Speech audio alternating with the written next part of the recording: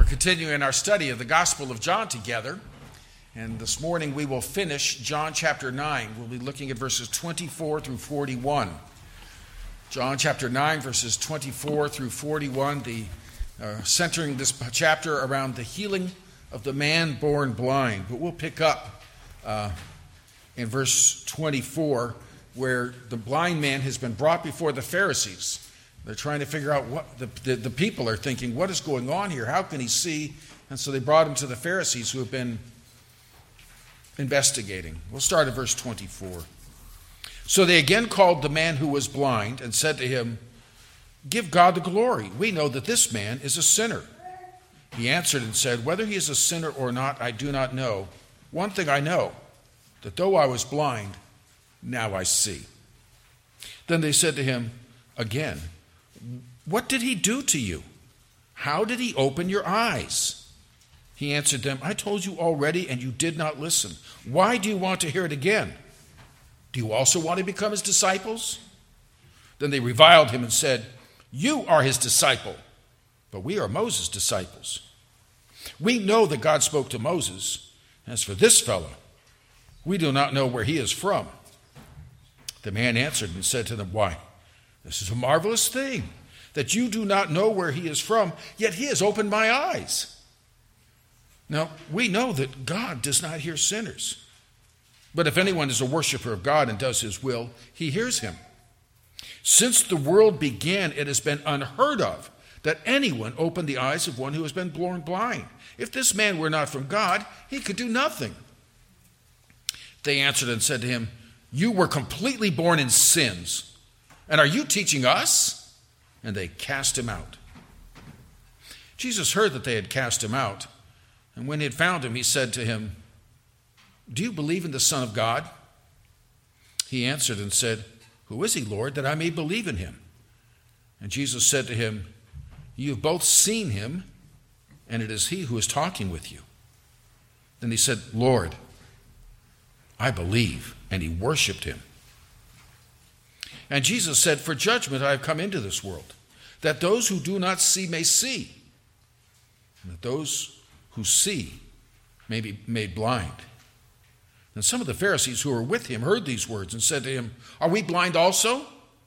And Jesus said to them, "If you were blind, you would have no sin. But now you say, 'We see,' therefore your sin remains."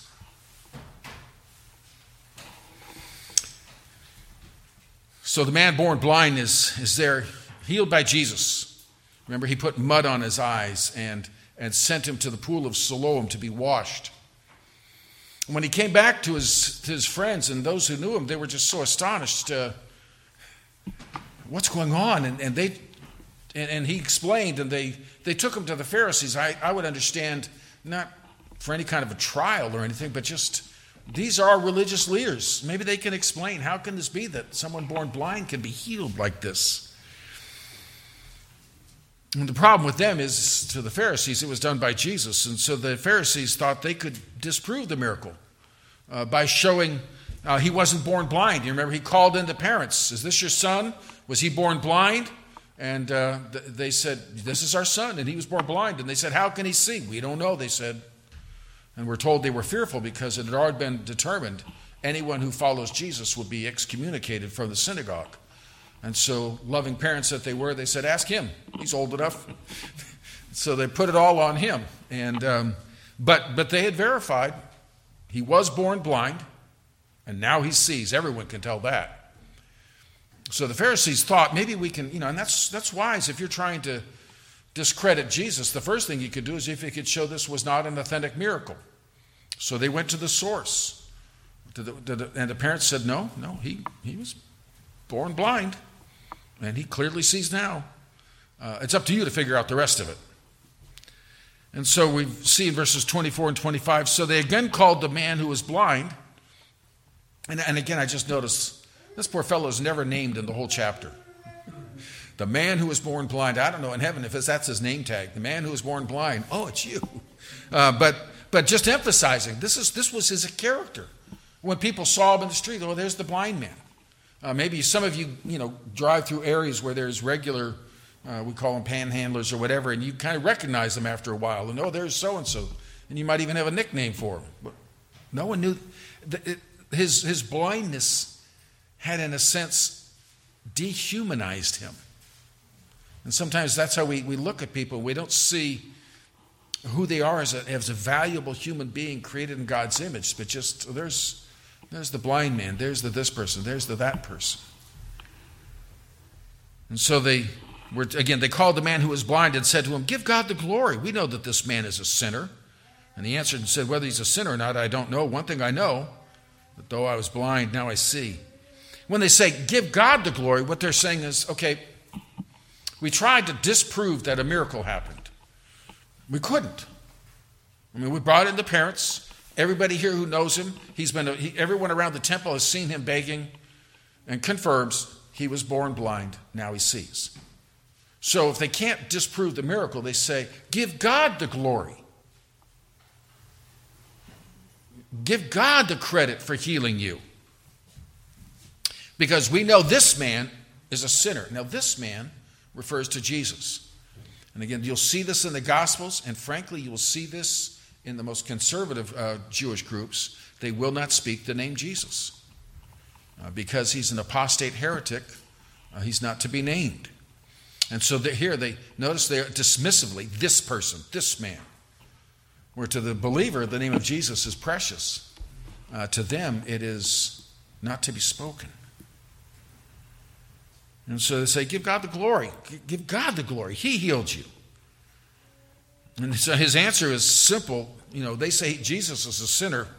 And he says, "Whether he's a sinner or not, I do not know. One thing I know, though I was blind, now I see." So he sticks with his story. That's my story, and I'm not changing it. And notice he admits, "I don't know anything about Jesus.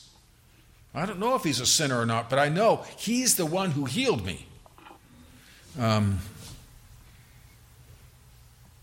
And let me say, when he says, I don't know if he's a sinner, I should explain, in the terminology of the Pharisees, this isn't the idea that we're all born sinners. It's not that concept. It's the concept of sinner is someone who does not keep the law, who is not a religious and observant Jew, who disregards and just lives, if you will, spiritually lawlessly. But when we say law, we have to understand that to the Pharisees, that meant all of their traditions. And so, remember they talk about Jesus eats with sinners. They're not just saying everybody's a sinner. They're saying these are people who are not living according to the Pharisaic traditions. They don't fast twice a week. They don't wash their hands in the right way. They don't say the right prayers. There was all those extra biblical laws. If you're not living according to their traditions, you are by definition a sinner. And so they're saying Jesus is a sinner. And they're saying that because in their mind, he broke the Sabbath law. When he made the clay, when he applied it to the man's eyes, when he healed someone born blind. And they would say he broke the Sabbath. But you look through your Old Testament law and you're not going to see any of those things outlawed.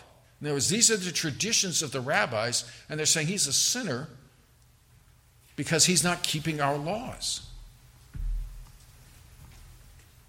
So in a sense, they're again, and actually in rabbinic terminology, they have a Hebrew phrase they use, Am ha'aretz, people of the ground.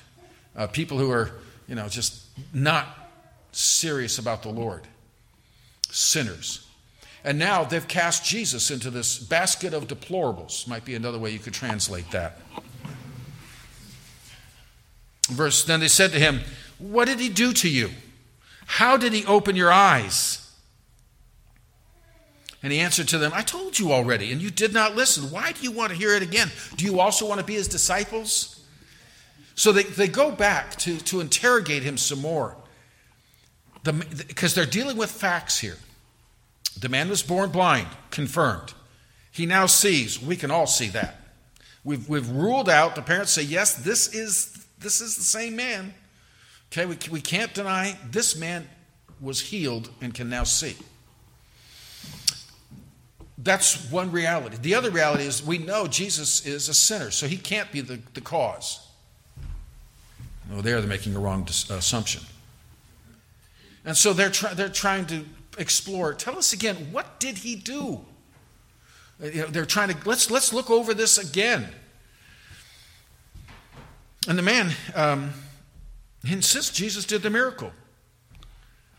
What did he do? How did he do it? Is there any evidence of sorcery, or is there any evidence of why he could be healed?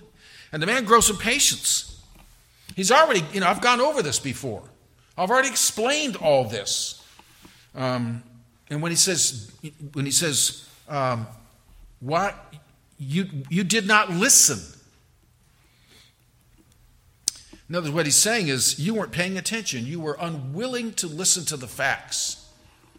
Again, so someone may hear something and not be listening. Sometimes you see that when you're, for example, teaching to children. They heard the words, but they weren't listening. I'm not going to ask for a time of testimony from the wives if they've seen the same ailment in their husbands, but it has been recorded in history that that's a problem. You heard me, but you weren't listening. And so now he erupts in frustration. Why are you so interested in these things? Do you also want to become his disciple?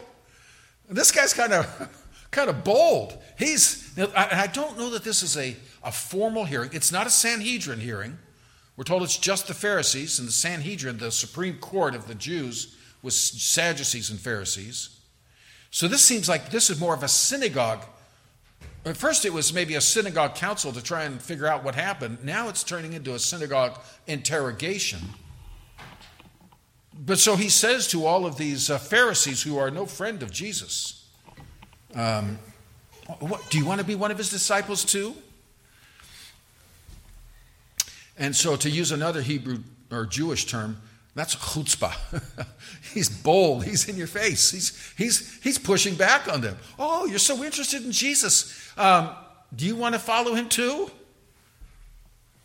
And notice he says, "What you want to follow him also." There might be a hint. Is he starting to consider himself a disciple? Notice he knows Jesus has disciples. So he's learned something about Jesus. And maybe he's saying, I want to follow Jesus. It's a little veiled here. It develops. Well, their response to that was rather strong. They reviled him and said, "You are his disciple. We are Moses' disciples." Now, he hasn't said yet that he's a disciple of Jesus, or maybe he implied it with that. He's just saying, I don't know if he's a sinner. I don't know that much about him. I do know this. I was blind. He made me see. That I know. Kind of reminds, again, we keep thinking of the song Amazing Grace through all this, right? I once was blind, but now I see. In the same way that this is the man said, what I know is, I was blind, I see, Jesus makes the difference. This I know. But they're saying, oh, you're a disciple of Jesus. You're pushing the Jesus message. He's just saying, he might say, I didn't ask for this meeting. What's going on? And they claim instead, you may follow Jesus, we follow Moses. That you can just hear the pride in that. And Moses, of course, is the one who gave us the Pentateuch, the first 5 books of the Old Testament.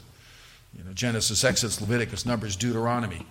We follow Moses, who gave us the law. We're his disciples. We're not a disciple of this Jesus.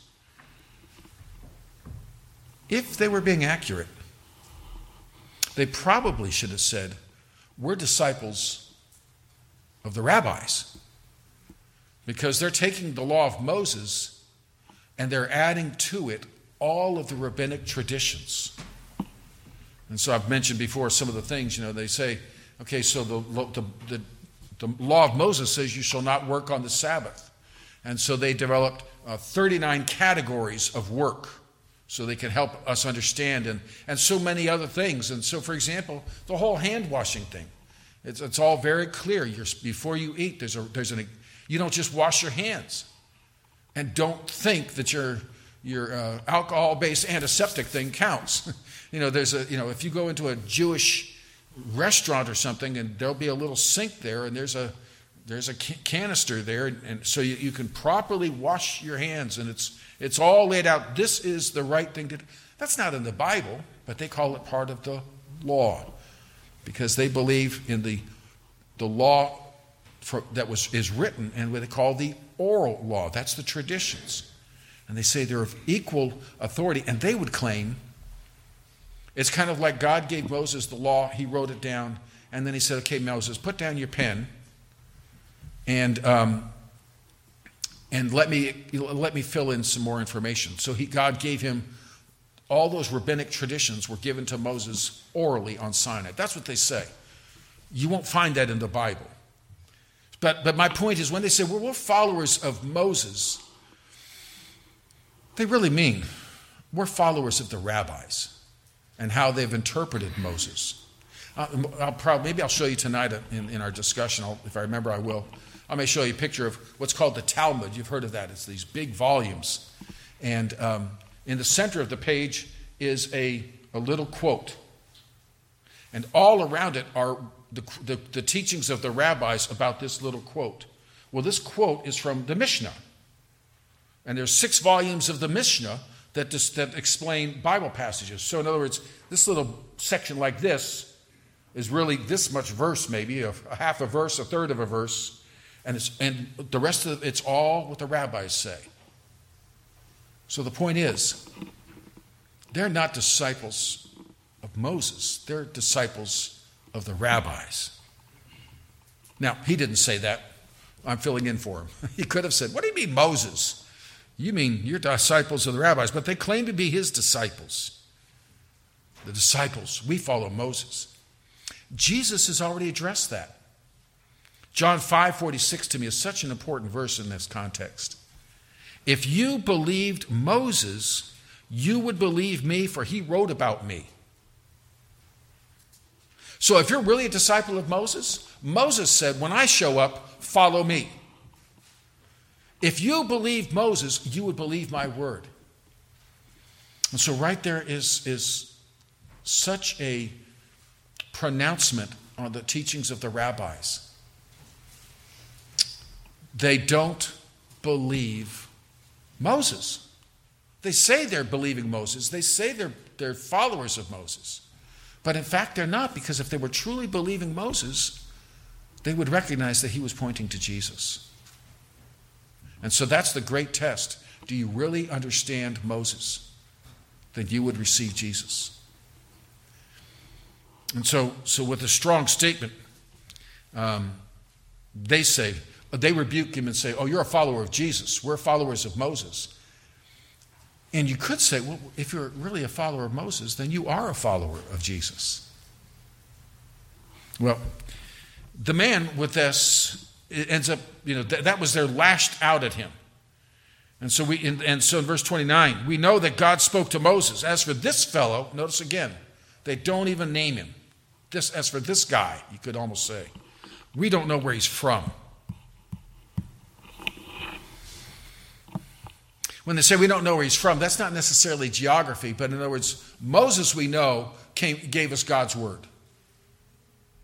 But as for Jesus, we don't know where he's getting his stuff. This might be what you're saying. We know Moses came from God. We just don't know about Jesus because we know he did not come from God.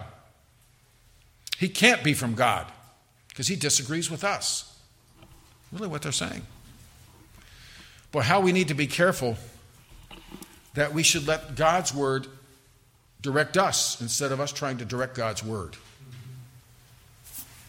And so they said, we know Moses came from God. As for this fellow, we don't know. He didn't come from God. Verse 30, the man answered and said to them, why, this is marvelous thing. Can't you just hear this guy is really bold? I mean, he is really, instead of deference and fear of them, the parents were like, well, don't ask us. He is, I think, probably a little astonished. I wonder if he went in there thinking, this is going to be really amazing. They're going to hear I was born blind, and they'll say, wow, that Jesus is something. So often what will happen, I think of, Martin Luther. We just had the Reformation Sunday, and I think when he put up those 95 theses, those 95 statements for debate, he believed that when he called the church to examine their beliefs by Scripture, they were going to turn around and say, Martin Luther, You have helped us so much. We now see we got off track. Thank you for helping us go back to the biblical approach.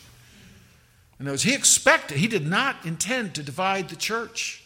He did not intend to start a reformation. He thought the church would hear and be corrected. This man came thinking these Pharisees are going to be astonished to see. Can you imagine someone born blind right here in Jerusalem? But instead, they are attacking him. And so you see it coming out when he says, well, now this is amazing that you don't know where he's from. And yet, you're the spiritual experts. And you can't even tell me what's going on here. You're the authorities. You're the rabbis. I'm reminded of a time we were visiting a pediatrician 100 years ago when our children were small. And I was asking the pediatrician, why does my daughter keep getting these serious ear infections? What's going on here? Why does she keep getting these infections? And she looked at me and said, why is the question of your profession? We deal with what's in front of us. You deal with why. So she put me in my place. But he came here and said, I know I was made to see. You guys are supposed to know the why. And you can't figure out where Jesus is from? He says, and he might have said, it's as plain as the nose on your face now that he could see noses. He said, how can this be? But the problem is, they're unwilling to see. They're unwilling to recognize that Jesus is who he says he is, that he's the Messiah, that he's sent from God. Because if Jesus is right, then they've been wrong. And that's an issue every single human being faces. If Jesus is right, then you've been wrong. And you need to turn from sin, receive his salvation, and follow him. If Jesus is right, then I've been wrong. Now, those of us who know Christ as Savior, we joyfully say, exactly. That's exactly what happened. I recognize, boy, I've been on the wrong path. Jesus, thank you. I'll follow you. But that's not where they are. He goes on with this is amazing. You experts don't even know where he's from. Verse 31 and following. Now, we know that God does not hear sinners. But if anyone is a worshiper of God and does his will, he hears him. Since the world began, it has been unheard of that anyone opened the eyes of one who was born blind. If this man were not from God, he could do nothing. He lays out an interesting argument for us. He starts on the premise, God doesn't answer the prayers of the wicked. And he's right. We know this. They would agree with that. And so he argues his point well and says God doesn't hear the prayers of the wicked. But he does hear those who worship him, or those who fear the Lord. And again, so the rabbis would probably nod. We know God doesn't listen. They'd probably, yeah, that's right. He doesn't bless their work. He doesn't answer their prayer because they're living in rebellion to God. I think of that so often, the child that is in bold, angry rebellion against their father and refuses to do everything he asks him to do. Would you do me a favor, put the mower away or whatever it might be? And absolutely not. And then he turns around and says, by the way, can I borrow the keys to the Corvette for tonight? Not going there. And so in the same way, if someone just holds their fist up in continued defiance and sinful rebellion against God, God's not going to answer their prayer because he's calling them to repentance. Now, if the prayer is a prayer of repentance, oh, Father, I now see. Well, that's a different story. But God, he says, doesn't hear the answer of rebellion or the prayer of rebellion. And he could have quoted a couple of Psalms. Psalm 34:15. The eyes of the Lord are on the righteous, and his ears are open to their cry. But verse 18 of chapter 66, if I regard iniquity in my heart, the Lord will not hear. So God hears the godly. But the wicked, those who cling to their sin, God says, your prayers don't register. And so, what's he been saying? He starts with the premise, God does not answer the prayers of the wicked. God doesn't bless their works. On the other hand, what's happened? Since the world began, no one's ever heard of someone born blind being healed. So what he's saying is, this isn't something, oh, yeah, that happens all the time. Sometimes you might say, oh, this is amazing. I had this cold for a whole week. I went to the healer, paid him the fee. He put his hands on me, and you know what? The cold's gone. And everyone would say, well, that's what happens with colds. They go away. And so he can't say, you can't say that this healing of the blind, well, that happens all the time. It's never happened. This is unheard of. So one, God doesn't bless the sinner. What has happened to me is obviously a God thing, is kind of the non-theological expression. But, this is obviously of God that I born blind, now see. So he's made his argument. Therefore, if God doesn't bless the wicked, if this is obviously the work of God, and Jesus did this work, then obviously Jesus, and then he goes on, if Jesus were not from God, he couldn't do this. So the man, I think frankly, this whole interrogation, all this line of questioning is helping him form his thinking. Sometimes that's exactly what will happen when someone challenges us about our beliefs. It actually makes us think, well, how does that work? Well, that's the benefit sometimes of debate. And matter of fact, in Jewish learning, that goes on all the time. Two kind of go back and forth arguing, and through the process, it helps them refine their thinking. And so I think this man's thinking is becoming clearer and clearer. He didn't know. How did this happen? He knows Jesus. He knows who it happened. And they're saying, well, he must be a sinner. And he's thinking, this does not fit. This has to be God. God doesn't bless the wicked. Therefore, Jesus is of God. He's, frankly, doing a pretty decent job of arguing his theology to these theologians. And what's their response? Verse 34, they answered and said to him, you were completely born in sins, and you're teaching us, and they excommunicated him. Again, they default to the old thing, if you can't fight the message, attack the messenger. Right? This is that old ad hominem approach. So they attack him as a person. Again, have you noticed that about political commercials and ads? How much of it is attacking the person? Whatever they can think of, real or otherwise. Instead of saying, well, let's talk reasonably about the issues. No, it's attack the person, attack the person. And so that's what they do. They cannot answer his argument. They don't say, now wait a minute, let's go back here. No, they recognize that he's stumped them. And so they attack him. You are a sinner. Where do they get that? He was born with his eyes, he was born blind. And we all know that you don't suffer unless you're guilty of sin. Wrong theology. They haven't read the book of Job. Okay? But in other words, just as that all started with the disciples, remember when they saw the man born blind, Lord, whose sin caused this? Because we know sin, somebody sinned. Was it the parents or was it the child before it was born? And what did Jesus say? This isn't a sin issue. He could have looked at them and said, it's a dumb issue. What are you asking? But he didn't. He said, this isn't a sin issue. It's God's glory is going to be shown in his life. But the rabbis are thinking the same way. Born blind, sin. And you're going to teach us? You are a sinner. We're not going to. And so they expelled him from the synagogue. That's difficult. That's excommunication. What that means is that could divide him from his family. It would not be uncommon in the most observant of homes to say, we no longer have a son. I've heard repeated testimonies of someone who was born of devout Orthodox Jewish parents.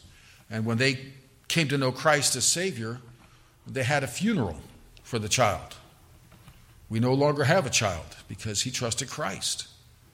And so there's that isolation from family. There's that isolation from friends. That it's going to close. Now that he's no longer blind, he could maybe get a job, but no one will hire him. I mean, he has now been thrown into isolation. Why? It's tragically, he's been accused on unbiblical grounds. He's no sinner. That's what Jesus made that clear. And the Bible makes clear. Job, for example. And so that's a reminder to us. Sometimes we have in our mind, everybody says it's true, so we judge issues or we judge people on the basis of assumptions that really we may need to think about our Bible. Is that really what the Bible says is going on here? So they were making these judgments on unbiblical tradition instead of true biblical thinking. And just a reminder to you and to me, to us, don't be surprised if you are personally attacked for following Christ. And again, we hear about this all the time in the social media, right? Where people are just trying to speak up for Christ and their social media accounts are blocked, or they're just attacked as some kind of all kinds of labels. You're a hater, you're a bigot, you're a racist, whatever, because you just quoted the Bible. Recently, it's kind of resolved, but one of the members of parliament in Finland, I think it was, all she did is she posted a verse in the Bible that condemned, that spoke out against homosexuality. She didn't say a word, she just posted the verse. And so she faced criminal charges for that. And so what I would say to us is, don't be surprised. It's been going on for 2,000 years. If you stand for Christ, you may face persecution, and people may falsely accuse you and say all kinds of things about you. And that, read 1 Peter, that's the warning there as well. Well, we then see in verses 35 to 38, the Lord reaches out to him. Verse 35, 36, Jesus heard that they had cast him out. And when he had found him, he said to him, "Do you believe in the Son of God?" And he answered and said, "Who is he, Lord, that I may believe?" I like the way this begins. Jesus heard he'd been cast out and he found him, which means he was looking for him. And I see there the compassion of Christ. We may be isolated. We may feel rejected. We may be falsely accused and slandered. But Jesus found him out and brought to him comfort and encouragement. But he didn't really come to comfort him and say, "Well, don't feel bad. You're not such a bad person." He didn't come and say, "Oh, they're bad." He came to meet his greatest need. Jesus is constantly offering, "I've got water for the true thirst. I've got food for the true hunger." And so Jesus didn't come and say, "I'm sorry for your circumstances." He came to say, "I came to offer you myself." And that's maybe a good reminder to us when we're feeling isolated, when we're feeling rejected, when we're feeling falsely accused or in other ways coming under these kind of pressures. The greatest comfort is drawing near to the Lord and to be satisfied in Him. And so Jesus comes to him, and again, he could have said, and it would be the most natural thing, put an arm around his shoulder. "I am so sorry for what those rabbis have done."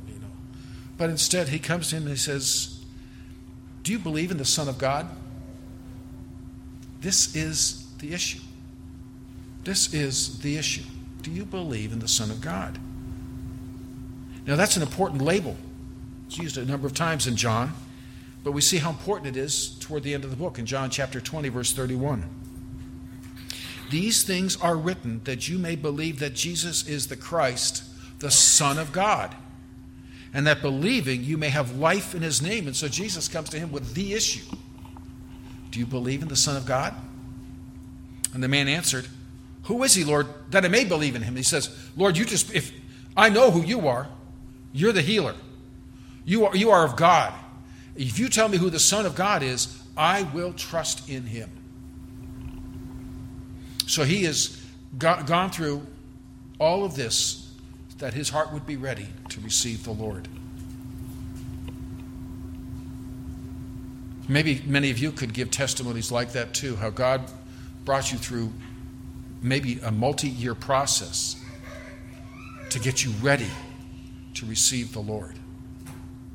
And this man's blindness was part of it. I wonder if later on he would thank God for the struggles of blindness, because it brought him to this place. He says, Lord, you just tell me who the Son of God is, and I will believe in him. And Jesus' answer is great. You have both seen him, and it is he who's talking with you. You have seen him. That's a new thing. And again, you could maybe, I wonder if you could translate that. You're looking at him. But the whole point is, you can see him.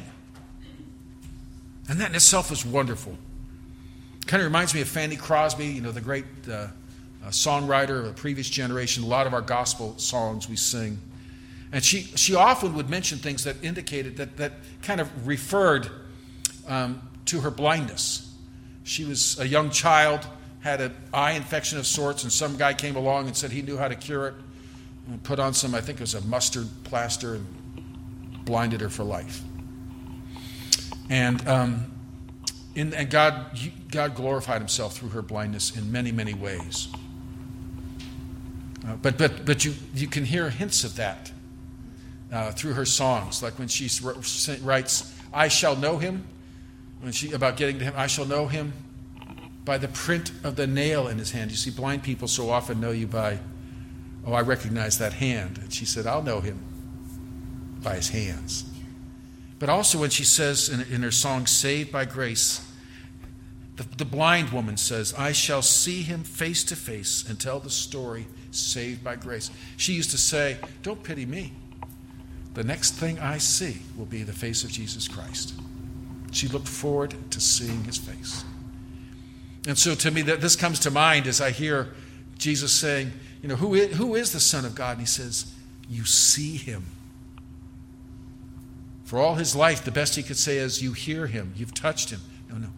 You see him and he's talking to you.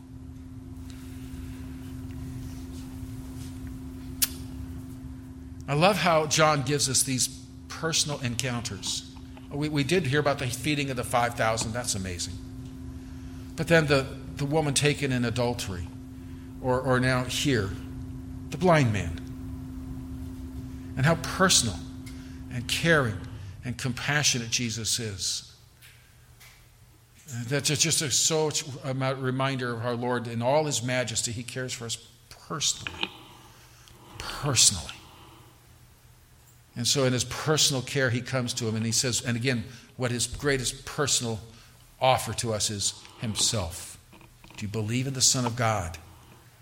Do you believe in the Son of God? Who is he, Lord? Tell me and I'll believe in him. It's he who's talking to you, so there's no question. You've seen him, and I am talking to you right now. I am the Son of God, is what he's saying. He healed him. You see him. He's talking to you and teaching you. Jesus is the Son of God. Verse 38 is just a huge verse in this book. What do we see in 20:31? This book is written that you may know he is the Christ, the Son of God, and in believing in him have eternal life. How did the book begin? In the beginning was the Word, and the Word was with God, and the Word was God. And what does the blind man see? What does the blind man see? He said, Lord, I believe. But don't miss how the verse ends. And he worshipped him. The word worship, literally you could translate it, kiss toward. In other words, this is what you would do with the ancient kings. They would fall before them and like as if they were kissing toward their feet. He is bowing before the Lord and said, Lord, I believe. And he worships him because he knows who he is. He is the Lord. And he's believing in him.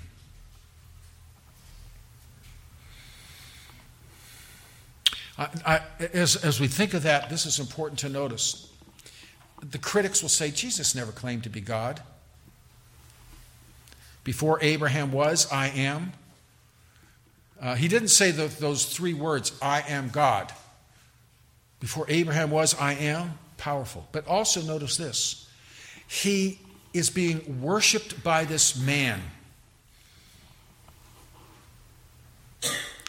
The fact that Jesus receives and welcomes the worship shows that Jesus is God. By way of contrast, John the apostle who wrote the gospel wrote also the book of Revelation. If you go towards the end of the book in chapter 19, I'll read verses 9 to 11. An angel said to him, and is speaking, and so John writes, he said to me, he an angel, write, blessed are those who are called to the marriage supper of the Lamb. And he said to me, these are the true sayings of God. And I fell at his feet to worship him. So John falls at the feet of this angel. But he said to me, see that you do not do that. I am your fellow servant and of your brethren who have the testimony of Jesus. Worship God. An angel in heaven would tell John, don't you dare worship me. You worship God. So that tells us Jesus isn't just a man, and he's not even just an angel. He would not receive and welcome worship if he were not God. For he would know that that's blasphemous. You get the sense this angel says, he's up there in heaven. Don't you dare, we're going to get us both in trouble. Stop that. Worship is for God. But Jesus doesn't say, we're right here in the shadow of the temple. What are you doing? No, he said, he's told him, do you believe in the Son of God? I am the one who's the Son of God. And he says, Lord, I believe, and he worships him, and Jesus receives the worship. Jesus is God in the flesh. And he shows it by his teachings, and he shows it by his words, and by his deeds like this miracle. Well, nearby, apparently he was being shadowed constantly. They couldn't stalk social media, so they had to stalk by just kind of following Jesus around. And I'm sure they were always looking for something, a way to catch him. Jesus goes on to say, for judgment I've come into the world, that those who do not see may see. And so he says to him, I came here. And I'm come to, if you bring judgment in the sense of, I'm come to be a dividing point. So that those who do not see can see. And that those who do not, so that those who do not see may see, and those who see may be blind. So I've come to bring a dividing point. You who did not see, your eyes are now open to who I am. But there are those who have physical sight, but they are rejecting and turning their back on the truth. And so then some of the Pharisees who were with him heard these words and said to him, are we blind also? So are you saying we're blind? And Jesus said to them, if you were blind, you would have no sin. But now you say we see, therefore your sin remains. So they've been stalking him, and they're going to grab him on his sword. So are you saying we're blind? Is that what you're saying, Jesus? And he said, well, if you were blind like this man was, then there'd be no way to blame you. But you see, in other words, you hold yourself as experts of the law. You're the disciples of Moses. You're the teachers of the law. You claim to know the truth while you are fighting against it. And so he says, if you were blind, you'd have no sin. But now you say, we see. We know the truth.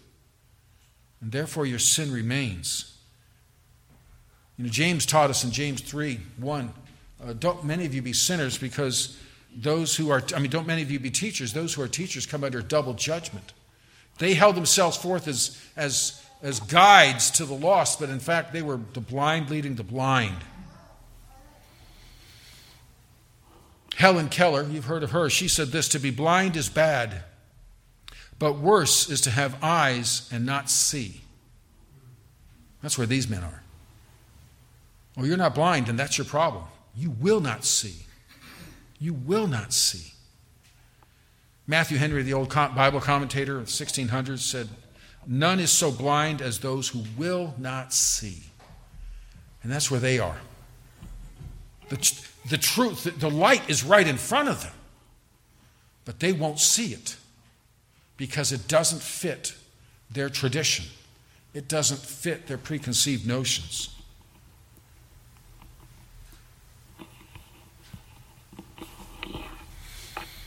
And so he says, I've come, so that's the dividing point. That's the judgment.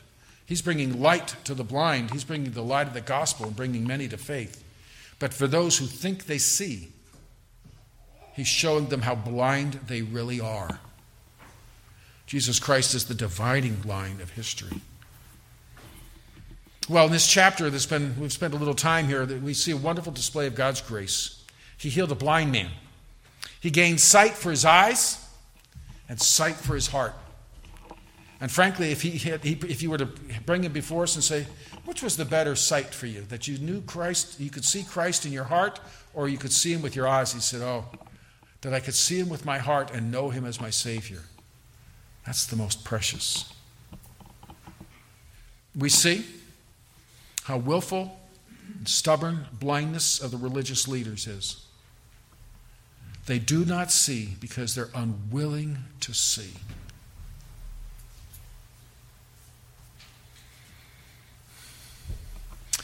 One of the questions we have to ask at a time like that is, which are you?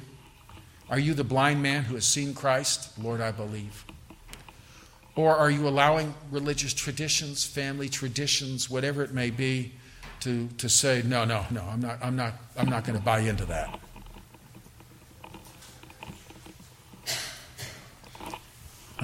How important it is to be like this blind man who could say to Jesus, just show me who he is, and I'll worship him. That needs to be our heart before the Lord. Lord, open my eyes to see you, love you, and worship you. And I think we could be challenged by this man. This man was so bold, he was willing to stand up to the right there in the temple area, to stand up to these Pharisees and say, I'm with Christ. And if that means being kicked out of the synagogue, and all that loses, if I lose that and gain Christ, I come out the winner. And so we see his boldness. He was unashamed of Jesus Christ and to speak the truth of what Jesus Christ had done for him. I do have to notice, too, if you followed along in this chapter, do you see a progress? Dare I use the word, an evolution? Notice in verse 25, I don't know if Jesus is a sinner. So he wasn't even clear on who Jesus is. By verse 31, he says, well, God doesn't hear sinners. We obviously heard Jesus, so in a couple of verses, he's come to the place of saying, no, I know he's not a sinner. In fact, he's from God. Verse 38, he must be a man from God, he says.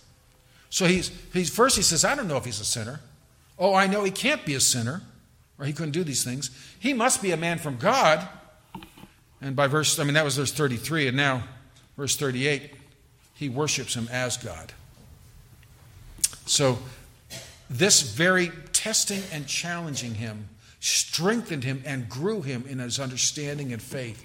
And that's a reminder to us to don't take the hard times and answer them with bitterness or resentment. Recognize them as this is a time to grow. If you ever watched a blacksmith and maybe someone brings him a warped horseshoe, and those guys are usually pretty strong, but he doesn't just take it in his hands and start twisting it back into shape. The first thing he's got to do to make that horseshoe usable is he's got to put it in the flame. And then he whacks on it with a hammer until it's exactly what it was made to be. And so if God brings you into the furnace, if you feel the hammer has been beating on you, may I say, thank God for his mercy. If you've been wrestling with, will I really follow Christ, then maybe thank God that he's had the mercy to keep knocking on your door and open it to him. If you're a child of God who's facing the opposition of a hostile world, thank God you're not the blind one. And keep your eyes on the Lord. Father, I do pray for each one of us. You know the needs that are in this room and for each one who hears. If any have yet to turn their heart to you in believing faith, Lord, as you open the eyes of the blind men, open their hearts to see Christ. Father, for those of us who perhaps have faced the rejection the bitter words, the difficult circumstances. Grant, Lord, that instead of responding in bitterness and throwing back the anger, may we instead show the light of Christ. Father, may we be found faithful. I pray this in the name of the Lord Jesus Christ.